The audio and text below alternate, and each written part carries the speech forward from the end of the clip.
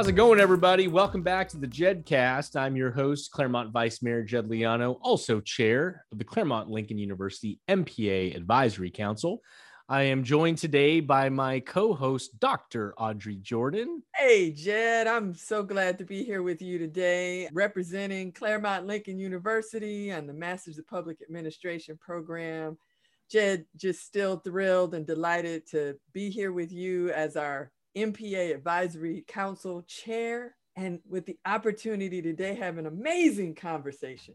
I'm really excited about today's episode. You know, the Jed Cast is dialogues with change makers, and we talk to people who were invited to join our MPA Advisory Council. They all, in their own capacities in government or in policy, work on the front lines of some very hard-hitting issues. And that brings me to today's episode, which I'm really excited about. Yeah, rubber's hitting the road. Yes. Yeah, we've had some great conversations with folks from our council already. And obviously, right now, when you have any conversation about politics or government, it starts and ends with COVID. And who better to talk about how that's impacting people's lives than with the three mayors that we have on our advisory council? Indeed, indeed. We say all politics is local, and how local can you get, right? The leaders who have the responsibility of tackling this huge history-making series of pandemics together at the same time in their communities with business, nonprofits. I can't wait to hear what they have to say about how they've managed to do this. Well, you know, the funny thing is, Audrey, is that these three people individually are already awesome interviews. I mean, Indeed. We have with us Farrah Khan, the mayor of Irvine. She was the first woman of color elected to the Irvine City Council and the first Muslim woman ever elected mayor in Irvine. She used to work in the Bay Area in biotech, and she was executive director of the Newport Mesa Irvine Interfaith Council. And then she ran for council and then eventually ran for mayor. And that in and of itself could be an awesome story. Yeah, I want to hear that story. Yeah, we also have with us Tim Sandoval, my buddy in Pomona. Tim was overwhelmingly elected mayor in his first term in 2016, was reelected in 2020, had something overwhelming like 63% of the vote. And before running for mayor, he founded a nonprofit, Bright Prospect, which has helped 2,000 at-risk youth go to college. And in addition to that, he's been on a number of different boards and commissions in Pomona, a really strong and decorated legislative history. They passed a cannabis ordinance. They've opened Hope for Home homeless shelter. They've eliminated 20 plus miles of truck routes to improve air and noise pollution.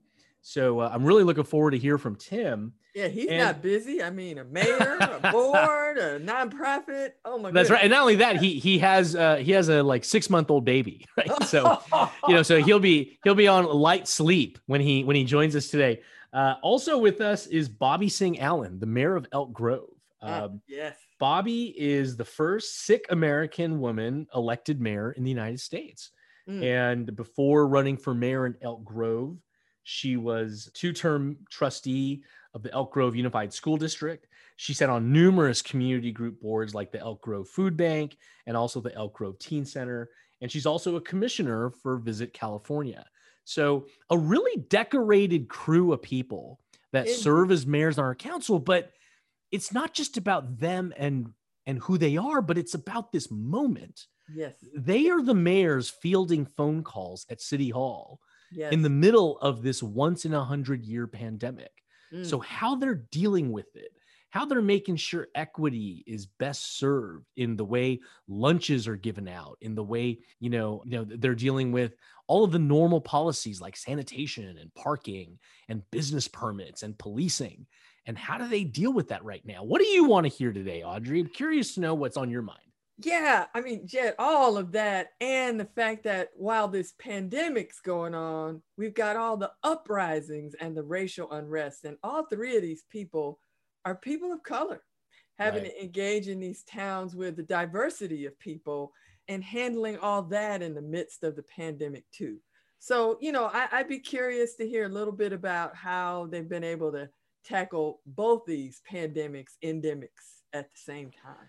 And something really funny, Audrey, is that in a lot of cities, the mayor position is a ceremonial placeholder position where you'll have a number of city council members, just like mine in Claremont. You have a number of city council members elected to the city council, and the position of mayor is passed around. It's handled for 1 year by one member of the council, and then it rotates. But these three mayors come from elected mayor seats. Yeah. These are the folks who ran citywide for the job. And one was reelected, Tim Sandoval. That's right. And so we've got two newcomers. Yeah. All three are people of color. They represent a wide variety of all kinds of different cities, geographically, demographically, but more importantly, I'm curious to hear how they handled this situation, how they're overseeing and managing their organizations, how they're keeping morale up, how they're trying to get people to the finish line, because we hope that the finish line of COVID is coming up soon. And what does that look like for different cities and for different communities? Yeah, and with the budgets being devastated the way they have been, and the lack of help from the federal government, which may change going forward. Right. Yeah, I can't wait to hear the conversation, Jed. You know, this also, just one last thing before we get into our interviews with our three mayors. Also, just a really fascinating piece to me is that, you know, a lot of the students who are in the MPA program are either in some way in government or in some nonprofit agency that deals with government. In some interface way. And, you know, to hear the perspective of this moment right now from these mayors, I think will be a lesson that the students and the communities at large can take with them going forward, no matter when, the issue or the time. And let's get to it. Introducing our three mayors, the Mayor's Roundtable. Mayor Farrah Khan from Irvine, Tim Sandoval from Pomona, and Bobbie Singh-Allen from Elk Grove. And we're going to talk about the issues that they are facing in their communities, specifically as it relates to COVID. So the first kind of obvious thing, but every community is different. I'd love to hear all of you chime in. I'd love you to tell me, what do you think has been your community's biggest challenge during COVID, and how are you trying to handle it and face it? Bobbie, you want to start us off? Sure, why not? Pleasure to be here with you, Jed. Thank you for the invite. I can't imagine that my community is unique to other communities in the state of California and really our nation. So I'm leading on what's called economic recovery from COVID-19. All of our communities have been suffering, namely our small businesses and our working families. So during the campaign trail, I actually campaigned on leading on economic recovery. Very specifically, I have formed an economic recovery task force, which is made up of business owners, labor leaders, nonprofits, and others to essentially work together and in about 70 to 80 days, come up with a blueprint of recommendations and resources that will really help our struggling businesses as well as our working families. As a former board member for the Elk Grove Food Bank, I can tell you that the need and the food insecurity of our community has grown dramatically. And it's just heartbreaking seeing all of our friends and neighbors in great need. So right now, that is the number one priority, is leading on an economic recovery for our community for COVID-19. Thank you, Bobbie. Tim, why don't you tell us in Pomona, what's the biggest challenge you're facing COVID related? Yeah, so just a little background. Pomona is the seventh largest city in LA County. It's a very urban, working class community, a large Latino population. And when the pandemic first started, it became a part of our consciousness. One of the first things that I did is I brought together about 25 community leaders from large institutions to community-based organizations. And I didn't have the answers by any means of the imagination, but our 25 community leaders put our heads together and really thought about what's likely going to happen over the course of the next few months, not knowing how long this is going to take. And that group grew to over 50 community leaders from our school district to our city, to the Fairplex, where we host the LA County Fair, to our hospitals, but also to the grassroots organizations that are directly engaged with community. And out of that process, we created 5 subcommittees, one of them being, as an example, a basic needs subcommittee that was just focused on food and housing. We wanted to make sure that no family during this period went without food. And so we, through an effort of one of our council members, working with a group called God's Pantry, we're delivering food every Tuesdays and Thursdays to residents throughout this community, on top of other efforts that are happening. We also formed a fundraising committee because we knew that we were really concerned about the impact on our undocumented population. Not sure if they were going to be eligible for federal funds. At the time, I don't know that it was called the CARES Act dollars, but that's what we know it as. And we raised over $250,000 to make sure that whatever our documented families received, that our undocumented families receive the same amount for rental assistance. So this has been ongoing. We meet every Wednesday. We're looking at health and wellness. So we're trying to look at it from the lens of the most vulnerable community members. And it's not just the mayor, it's not just a council member. It's really activating all these amazing leaders in the community to come up with answers. And one of the things that has just been so critical is getting information to people. Some people don't even know that they're eligible for some of these resources because they're in silos. They're not connected to a community-based organization of the city. And as a result, we're able to get the dollars that the federal government is allocating, and we're getting them into the hands of people who need it at this greatest time of need. There's more, but that's just a little taste of what we've been doing to try to make sure that nobody goes without during this most difficult time. That's awesome to hear, Tim. Farrah, what's happening in Irvine? What's your biggest challenge and how are you all confronting it? Yeah, thank you, Jed. It's such an honor to be here, both with Bobbie and Tim. You know, Irvine is quite a particular city. We have about 280,000 people and we're growing. And at the same time, we have quite a diverse community as well. So one of the first few things that I did was made sure that we had a COVID-19 task force set up. And it included, the executives of all of our hospitals, including mental health and pediatrics, to really help us with a foot guideline of where we wanted to go and how we wanted to handle not only the COVID crisis, but also when it came to the vaccinations, how we were going to reach out to our community members and make sure that we had information in language available to them, because we do have about a 45% API community, and we want to make sure that they're understanding where we're headed, why we're vaccinating, and the importance of getting vaccinated. Outside of that, it's the economic recovery. We also set up a business reopening task force, which included not only our Chamber of Commerce, but also our biggest players when it came to business in the city, including our Small Business Association, making sure that we were looking at what our next steps were going to be. So one was making sure that, the businesses that were already here were working to make sure they were following the guidelines, because we did have a few restaurants that were offering, indoor dining when we were being told not to have indoor dining. So outside of these two task force, we came up with the Irvine Cares Initiative. And this was really getting the community involved. So instead of being punitive towards the community and businesses, we were trying to bring them together. And so this Irvine Cares Initiative was all about taking that pledge, like, we're going to do the right thing to get our community back on track, to get us to lower our case numbers, to help us lower our COVID-19 numbers, and help us get into the idea of how do we get vaccinated, what the timeline is going to be. And it's been great. I think after a few days of launching the program, we had about 85 businesses that joined in. And till now, we have over 1,000 people. It's only been a few weeks. We've had about over 1,000 people that have pledged to do their part to keep our community safe.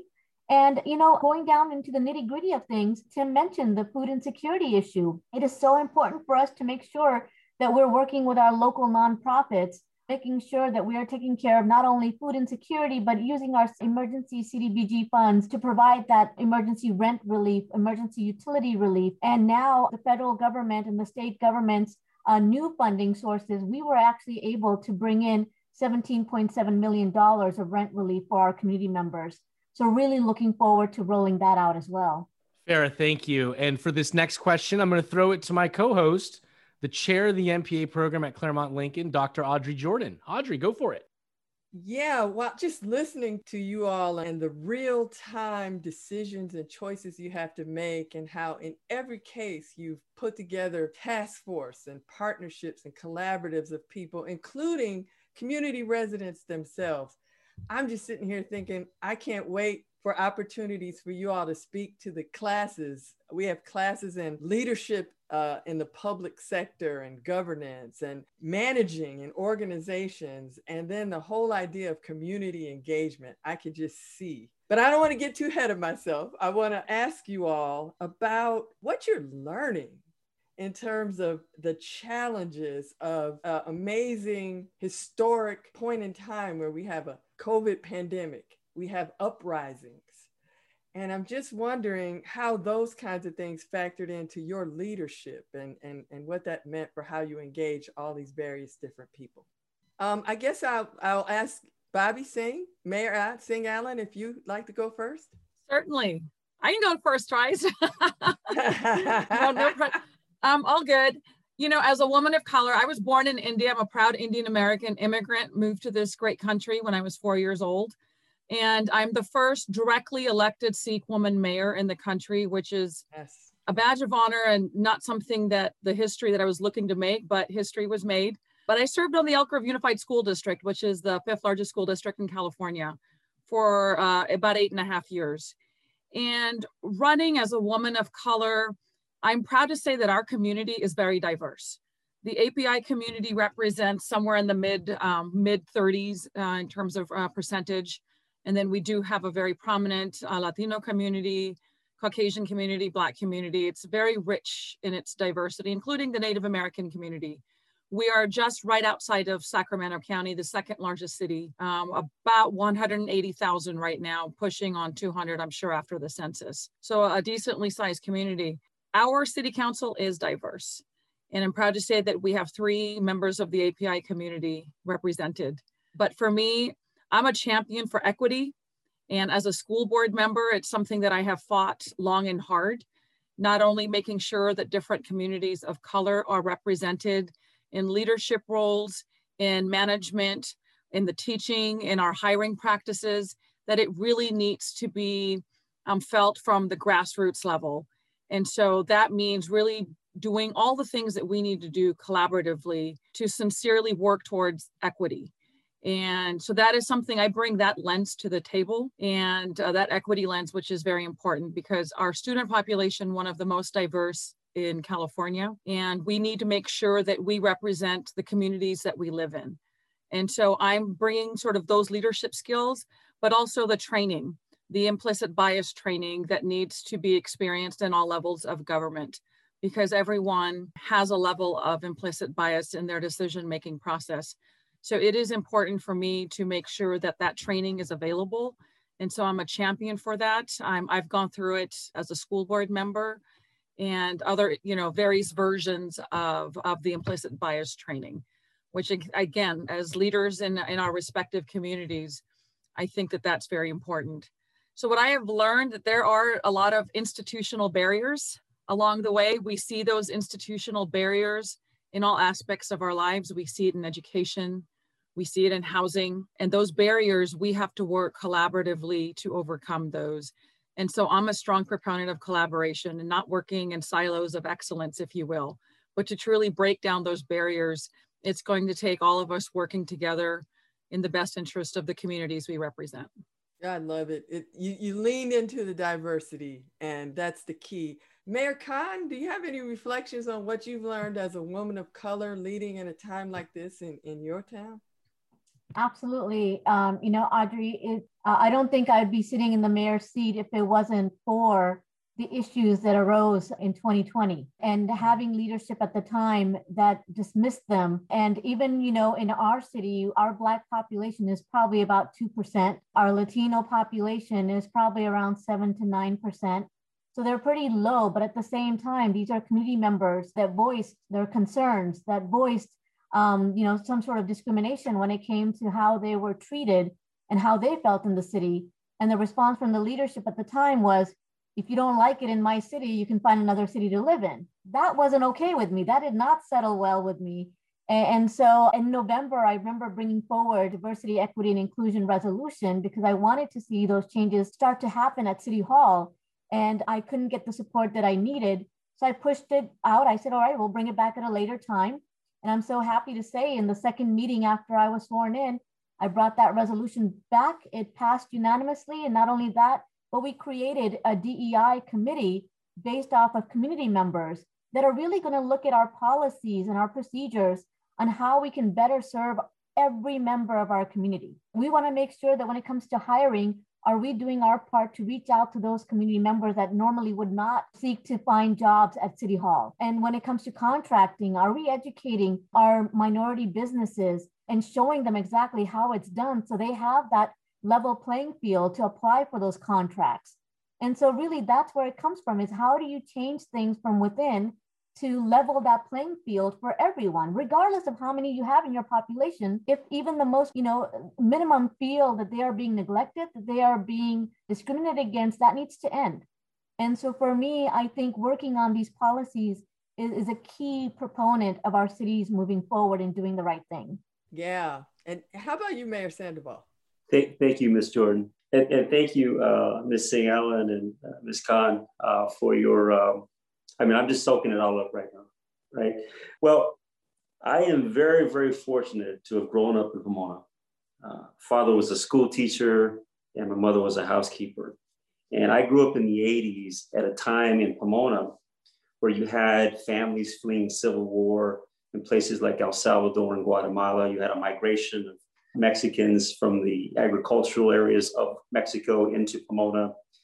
At the time already, we had an African-American population that had left parts of LA in the 60s and had migrated to Pomona. And so it was in that context that I grew up.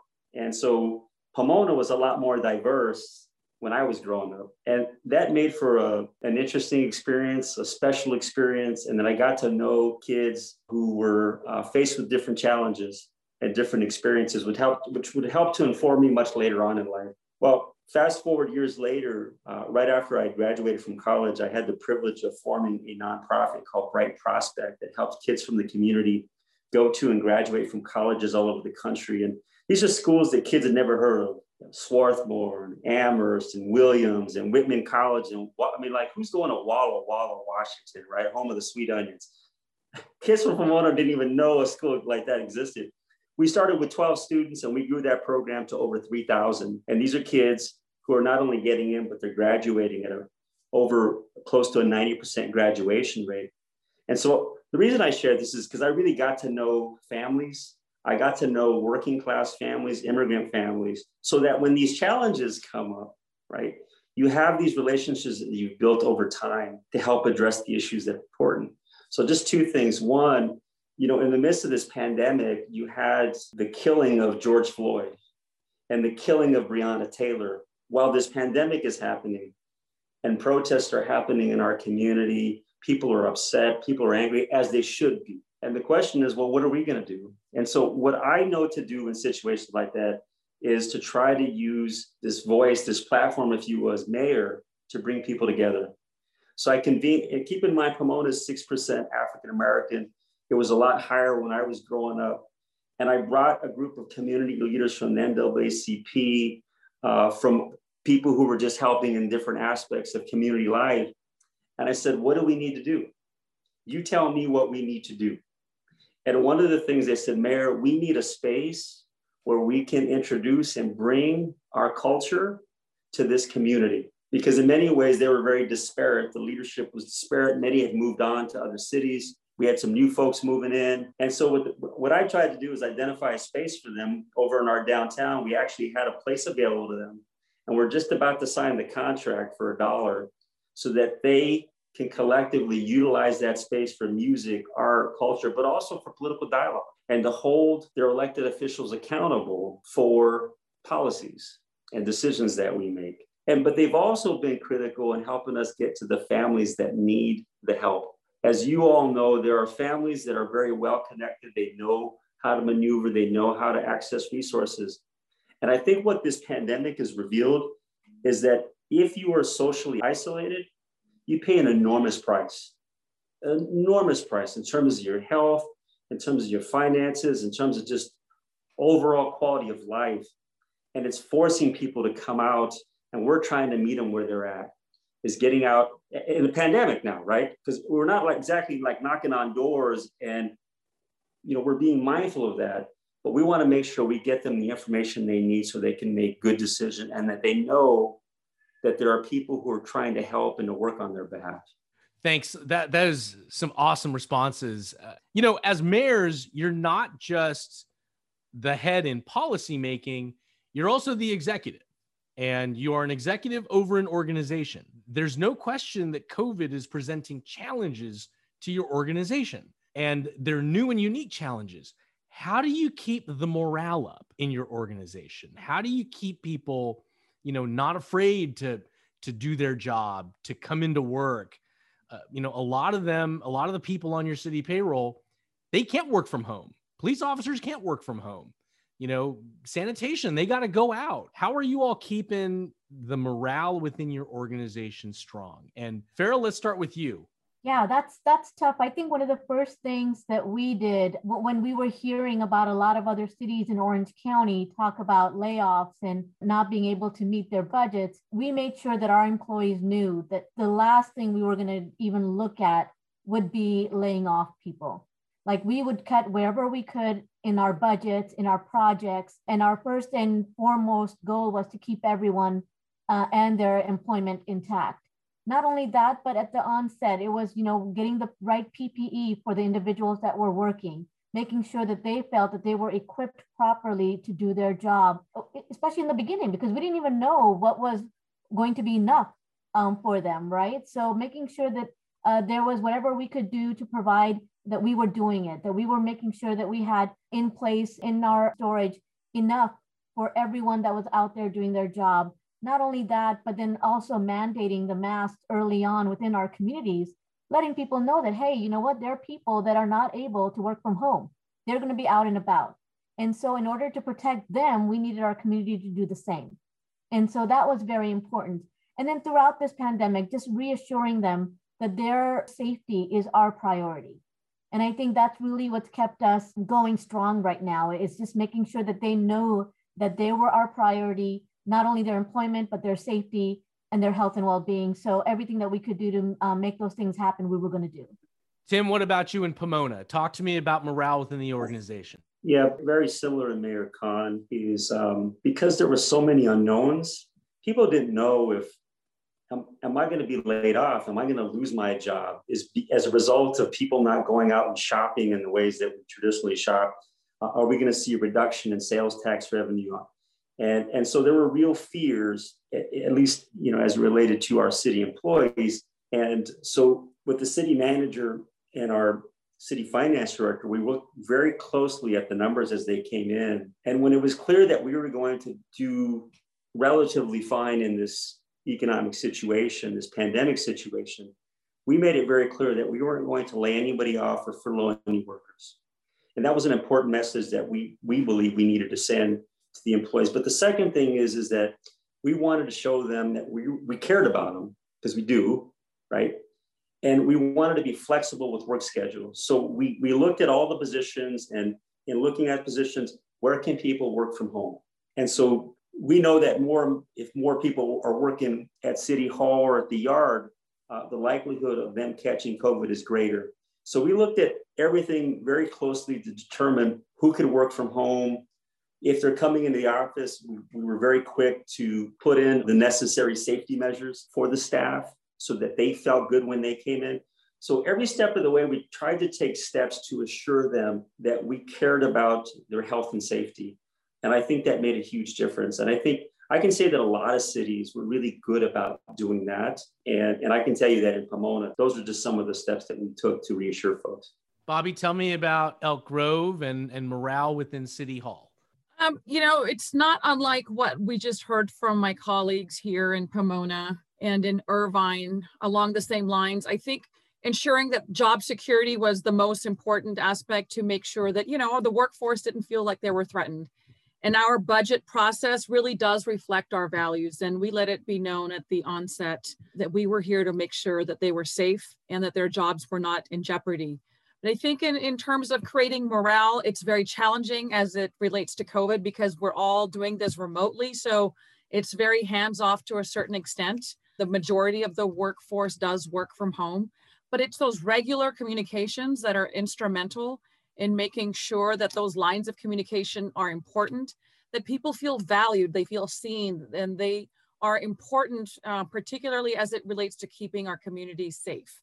And so those regular communications, not only with the mayor and city council, but of course with our chief executive, our city manager, in making sure that our employees continue to feel seen and feel heard and feel valued in the work that they do, which is very important. But it's those regular communications and checkpoints that are very necessary. And like I said, it does reflect our values in terms of the budget and our priorities. I'm coming into this as one of the newer ones. There were 2 elections, so we have 2 new mayor and city council members, and then 3 that were there previously. So transitioning into the morale, even as a new face, is also important. And what I learned through this process is that, again, going back to that critical component, communication, I made it a point to meet with every department to make sure that not only did I have a great understanding of what they do, but how it all sort of fits together into the bigger picture. So I think it's important for us to check in and really understand how COVID's impacted their daily routines, and bringing that fresh lens has actually helped, because in these economic recovery, the business as usual was just literally like a checkpoint. It wasn't enough. When you have businesses and working families that are unaware of all of the resources, that is something that is our job to make sure that we don't just make something available on our website or through a newsletter, that it requires much more outreach on our part to make sure that they have the resources to succeed. So bringing that fresh lens, I think, also has helped a lot. And I can imagine maybe in other cities as well. You have a new a new lens to look at how things are going, and maybe identify some of the gaps that I think are also important. Thank you, Bobbie. You know, one thing that I always wondered about was, I don't necessarily think that it's new now, but being in elected office now for entering my 3rd year, I've noticed that we're in this really challenging time of trust in government. Trust in government on scientific data, scientific recommendations. COVID has even amplified that. But we're in this really scary period where we've got to win people's trust. We've got to show the community that we have their best interests truly at heart. Tim, why don't I start with you? I'd love to hear from you, specifically as it relates to COVID. Trust in government was always hard. But it's even made it harder. What do you think we can do as either counties or cities or agencies to improve on? So I think Mayor Singh-Allen said it well. You can't wait for them to come to you, right? You have to be proactive. You got to get out there and get out in front of people in the way that you can. And one of the ways to do that, in my view, is through partnerships.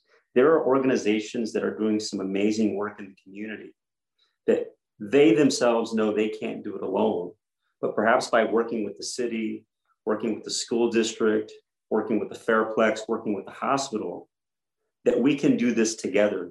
And so one of the major issues that the city was facing had to do with the rental application process. It was an onerous application process, really in many respects a barrier.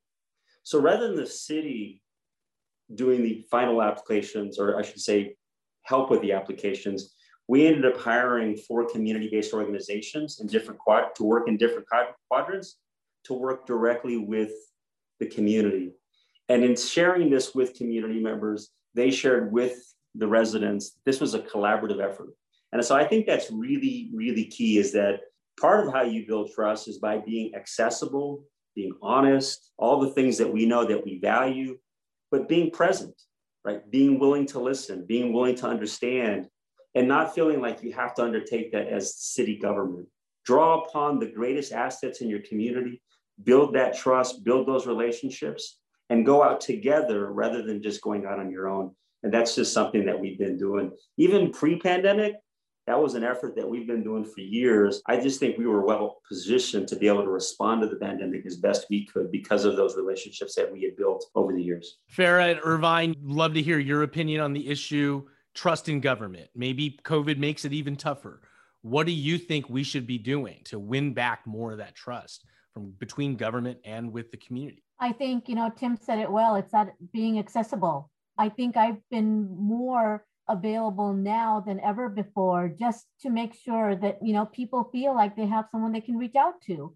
Not only that, but also like what Tim said, reaching out to our community partners, reaching out to our Chinese cultural centers and our Korean American centers and doing town halls in partnership with them to get to the communities, so that you're not just coming at them as a government official, but you're coming at them as a community member. You're having those conversations based on not your agenda, but what they want to talk about. So it's mainly just a quick update on COVID related items, a quick update on the vaccines, and let's open it up to what the community wants to hear. And I think, in these past 2 months, I've had town halls with several of our Chinese community members, our Arab American community members, and so many others, just to open that door up and kind of see where they are, what their needs are, and who's best to handle those needs. Because again, we as city officials may not be the best person to handle those needs, but we can connect the dots and make sure that resources that are available are able to get to those that are in need of those resources.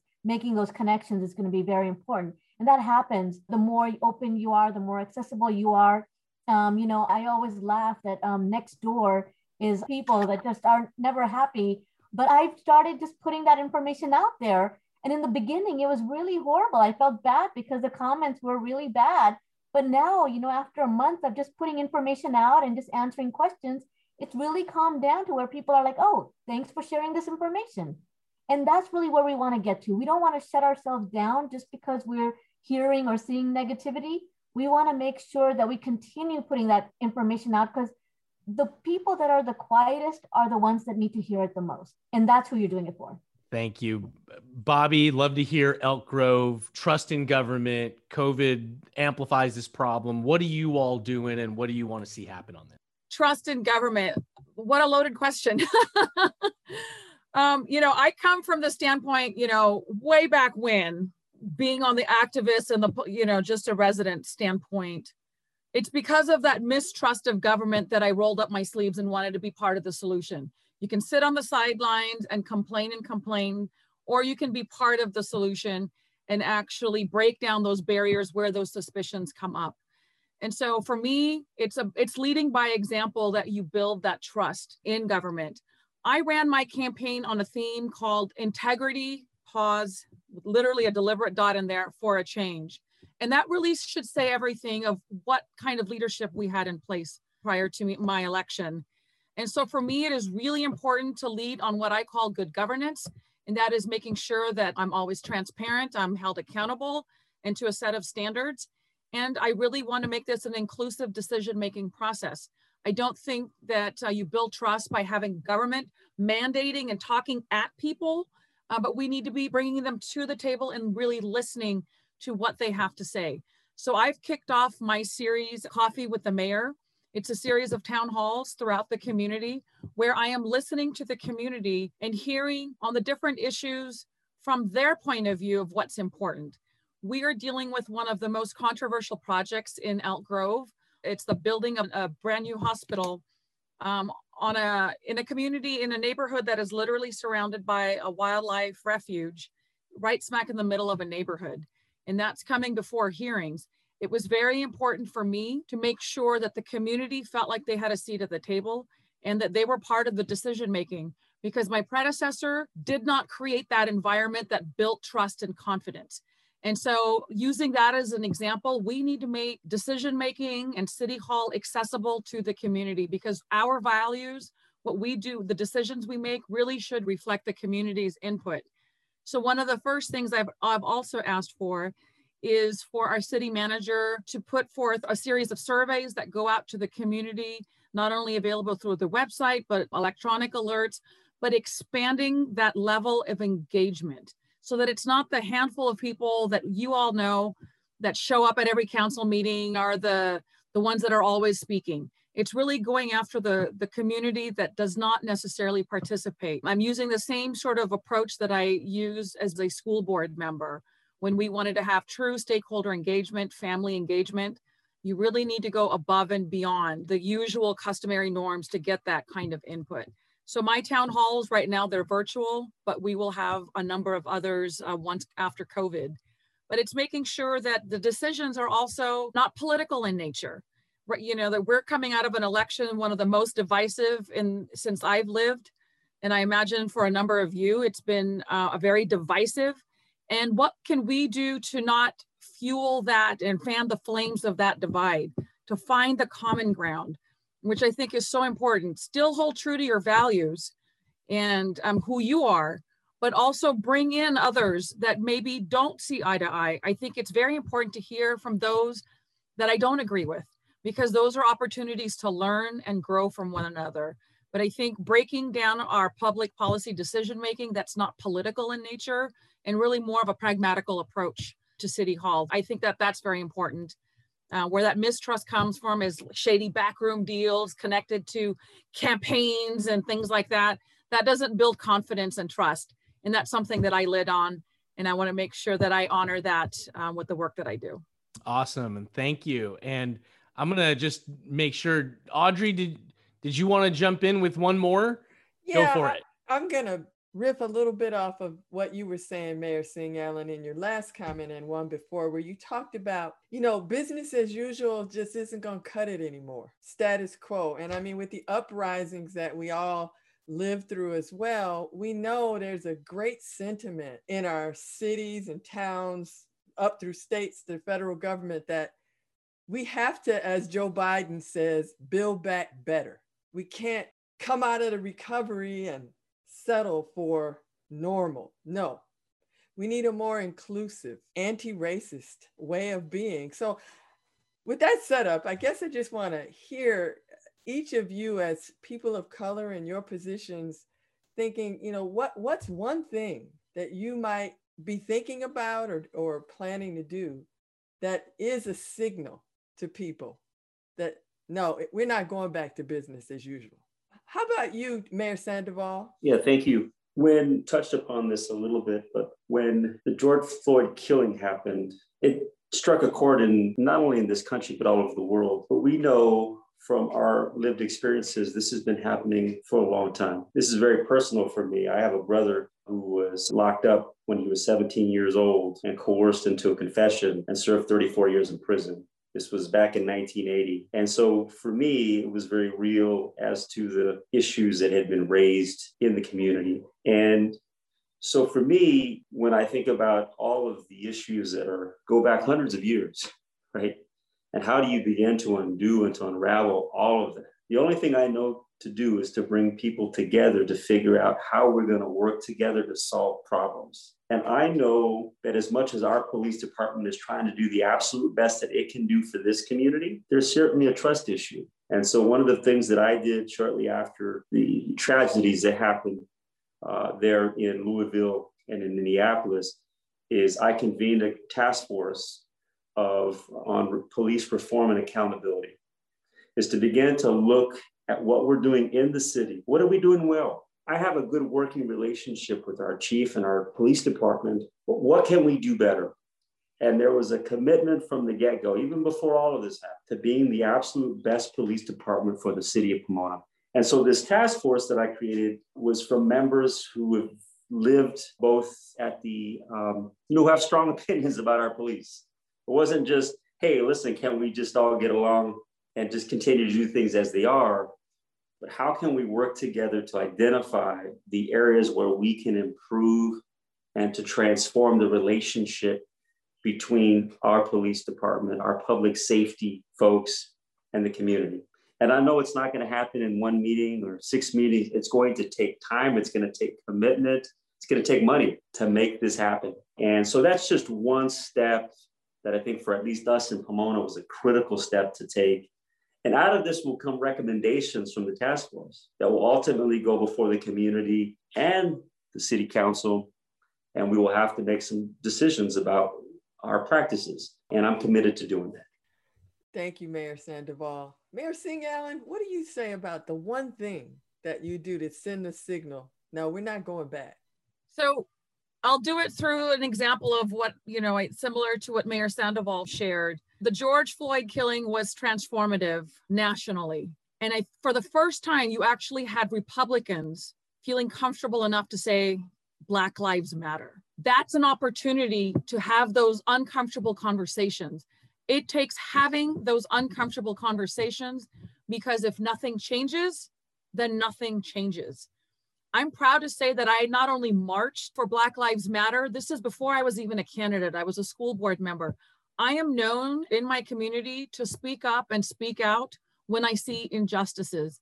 It is important for elected leaders to truly speak up in those moments and not be in a place of being silent and being there with the oppressors. So not just an example of George Floyd, but when we had our little children in cages, the Muslim ban, I can't sit in silence. Even though one person's living in Elk Grove, California cannot make the difference, I am the difference. You are all the difference, because it's literally, we have to be that change. We have to be that voice and lend that lens that we see things, and we're going to hold and push the envelope and hold people accountable.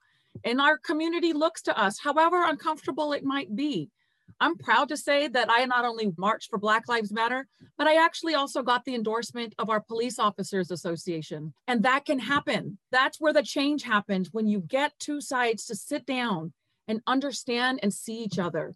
That becomes so transformative. I didn't expect to get it, but once I went down and talked about why Black Lives Matter and explained how I've seen the injustices as a school board member in education, that this wasn't a political soundbite or of some political club or a movement. It was a simple matter of fact. It should not be seen as political. Black Lives Matter, period. And once we recognize that, can we institute policies to recognize some of the changes that are needed? But it does require sitting down and creating those allies, because we can all be ambassadors of advocacy and be activists, but we need those allies to create that change that we want to see, policy decision-making. So I like to see parties come together and really work and see each other, because that's where I think the real work begins. One of the first things when I was first sworn in, my very first meeting, that I put out there that, the mayor has the power to appoint boards and commissions. I asked for the planning commission, they all have to reapply, because that is one of the most political seats, if you will, in our community. But it also sent the message that, one, not only is there a new sheriff in town, but what I take very seriously is that equity lens that I talked about. Our current planning commissioners don't represent the community, don't represent the different parts of our community. So it's important for me, in just a one simple snapshot of a community, to show that what I take seriously, and that is true representation on any board and commission that reflects our city, because then that reinforces what our values are. So in just that small measurement, that to me, it sent a message throughout City Hall. But what was great is I do have the confidence of my city council colleagues to go, to be part of a bigger vision and to really want to be better and do better for our community. Wow. Thank you, Mayor Singh-Allen. And Mayor Khan, did you want to add something to this? I loved what my colleagues just stated, and same thing in Irvine. I think, for me, when the BLM protests were happening in our city, all of which our police department claimed were peaceful, a lot of families were coming out. We had kids in strollers coming out with their parents. But at the same time, me being there as a sole council member became an issue. And this is long before I was even planning on running for mayor. I became the target of someone that was trying to incite violence in my city, that was going against the police department. And that narrative really had to change. For me, being at that protest opened the door of hearing directly from the community what their needs were. And we ended up having roundtable discussions with community members. We talked about equity when it came to education, when it came to housing, talked about people that lived in Irvine and how they felt treated by the police when they were pulled over. So one of our first roundtable meetings, I invited the police chief and the assistant chief to listen to this firsthand. And it was groundbreaking to hear from the police chief saying that he did not know this was happening. And so it's not until you have those communications, until you have those open conversations of hearing what someone is feeling and how they feel when you are pinning them or when you are pulling them over or when you are looking at them or their children a specific way. If you can't see that and acknowledge there's a difference there, then we can't make change. But it's when you acknowledge that, yes, I did not know this was happening, but now we're going to fix it. That's when you start seeing the progress happening. And I loved what Bobbie said about the commissions and committee members. in 2018, when I first got elected to the city council, prior to me being elected, I was the first woman of color to be elected on the council, but we had an all-white council. And right now we have a majority API council. We have 3 API members. And, when I first got elected, I made sure that each and every member of my commission and committee that I was appointing to reflected our community. And so, when they first came on, everyone was like, this is a totally different looking committee. And I'm like, yes, that's the intention of it, is to show that these are our community members, and they're just as qualified, just as experienced to do the job. They just need to have that seat at the table. And that's why it's so important for us to not only build the policies and have these discussions, but provide those opportunities for people that normally would not get an opportunity to sit on a commission or a committee to be there and to voice their concerns. Wow, what a treat it is just to listen to you all. And I know that our listeners out there have just enjoyed this conversation so much. I can't wait for our students to hear from people like you and the positions you are and what models you are for them. And I can't wait to get you in the classroom to talk to them a little bit more about what you're saying. This is our last question. We're going to wrap it up on this. With the end of COVID, hopefully in plain sight, we hear the words inclusive recovery a lot. And, everybody has a different idea of what that is. I'd love to hear what you think is an inclusive recovery. What does that mean? If everybody's recovering in an inclusive way, how do we make that happen? How do we get there? And Mayor Sandoval from Pomona, I'll kick it off with you. And this is our final question, inclusive recovery. Jed, I want to make sure that I understand the question, because the word inclusive means a lot to me. And I'm sure I know it means to Mayor Singh-Allen and Mayor Khan. Right? I mean, right now, inclusive to me means I want to make sure that the vaccine gets to people who otherwise wouldn't be able to get to some of the mega centers, right? Bringing it into the communities. So there's that level of inclusivity, right? Which is real. This is about saving lives, right? The second is, for me, is housing, right? Communities can go through transformations. They can go through a renaissance, right? They can begin to change and look very different from what they were 10, 15, 20 years from now.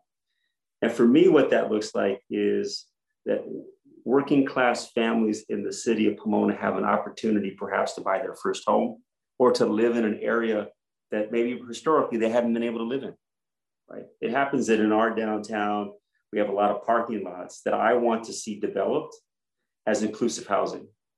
That you have families living in the downtown. You have some of the young people that I talked about that I worked with, who I helped go to and graduate from colleges all over the country. I want to see them come back because they're part of that important leadership. They're going to be on a commission.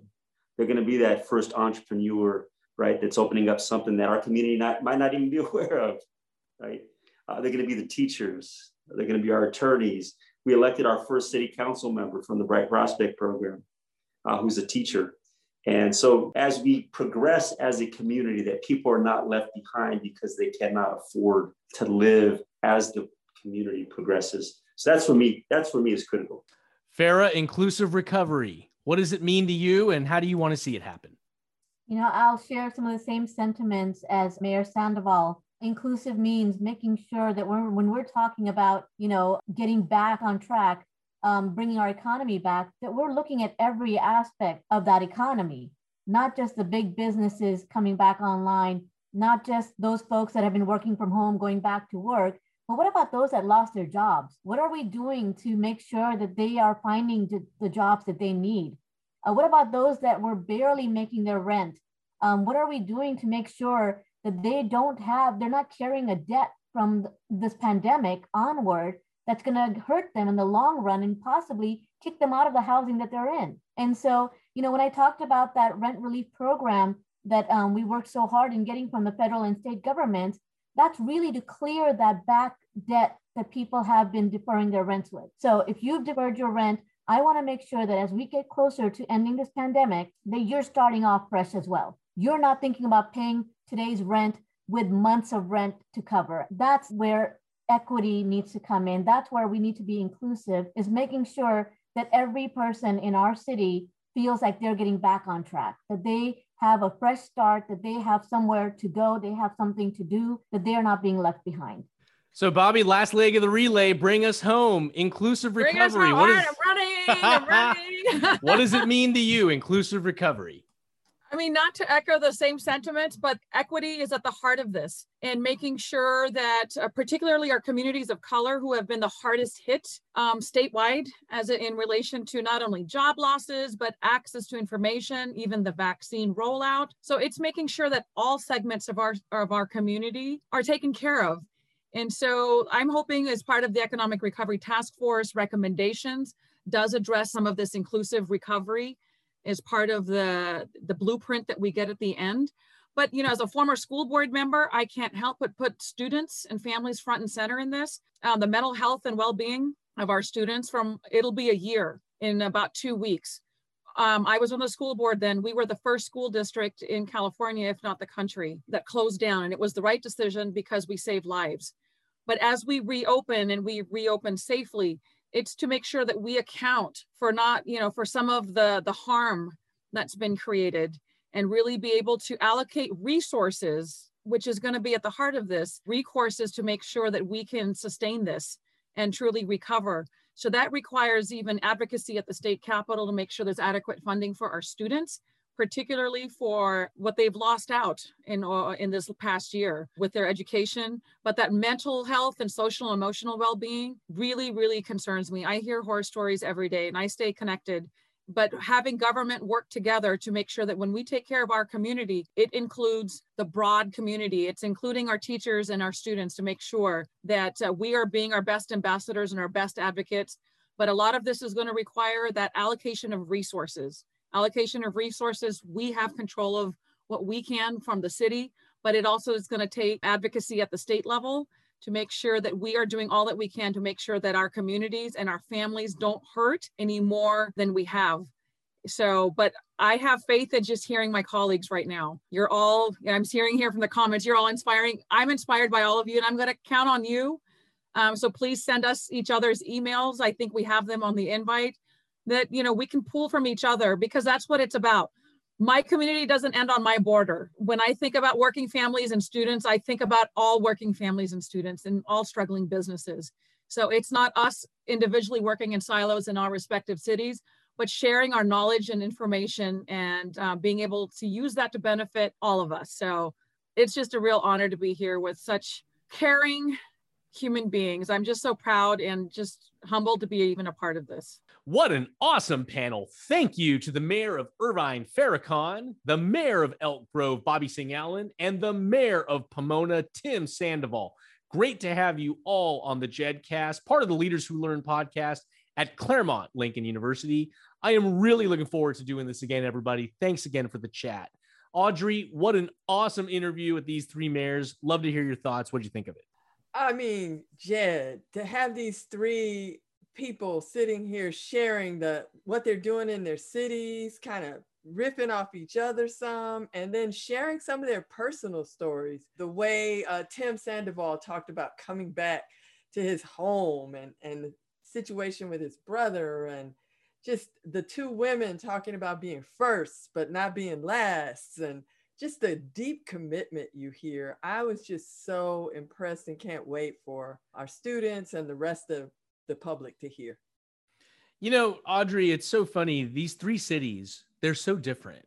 Elk Grove, just outside Sacramento, Irvine, South Orange County, and Pomona. Yeah. You have three mayors from three very different cities. But, when you listen to them talk about the problems they're facing, there's one thing that they all come back to and they all have in common. If you want to be effective in leadership, you got to bring people together. You can't go it alone. Indeed. You've got to bring different stakeholders to the table. You got to build consensus. And the point of leadership is not that you be the one who has all the solutions. It's that you bring all the people together and they together come up with the solutions. Absolutely. Some awesome lessons just from this conversation. Yeah. People who it's dripping from them. Just this sense of responsibility they have to bring folks together, to be in each other's shoes, to find the common ground. We heard that theme over and over and over again. And that's what it's about. I'm really excited for this interview. The fact that we were able to have this outstanding conversation, not only just to be here personally, but for the CLU students who get to participate and listen, and all the people in the public out there who get to learn about how these three mayors from very different places are dealing with this problem. So Audrey, awesome to be with you again. Really excited that we got to have this outstanding conversation with the three mayors from our MPA Advisory Council here at Claremont Lincoln University. And with that, really looking forward to our next episode of the JEDCast. Take care, everybody.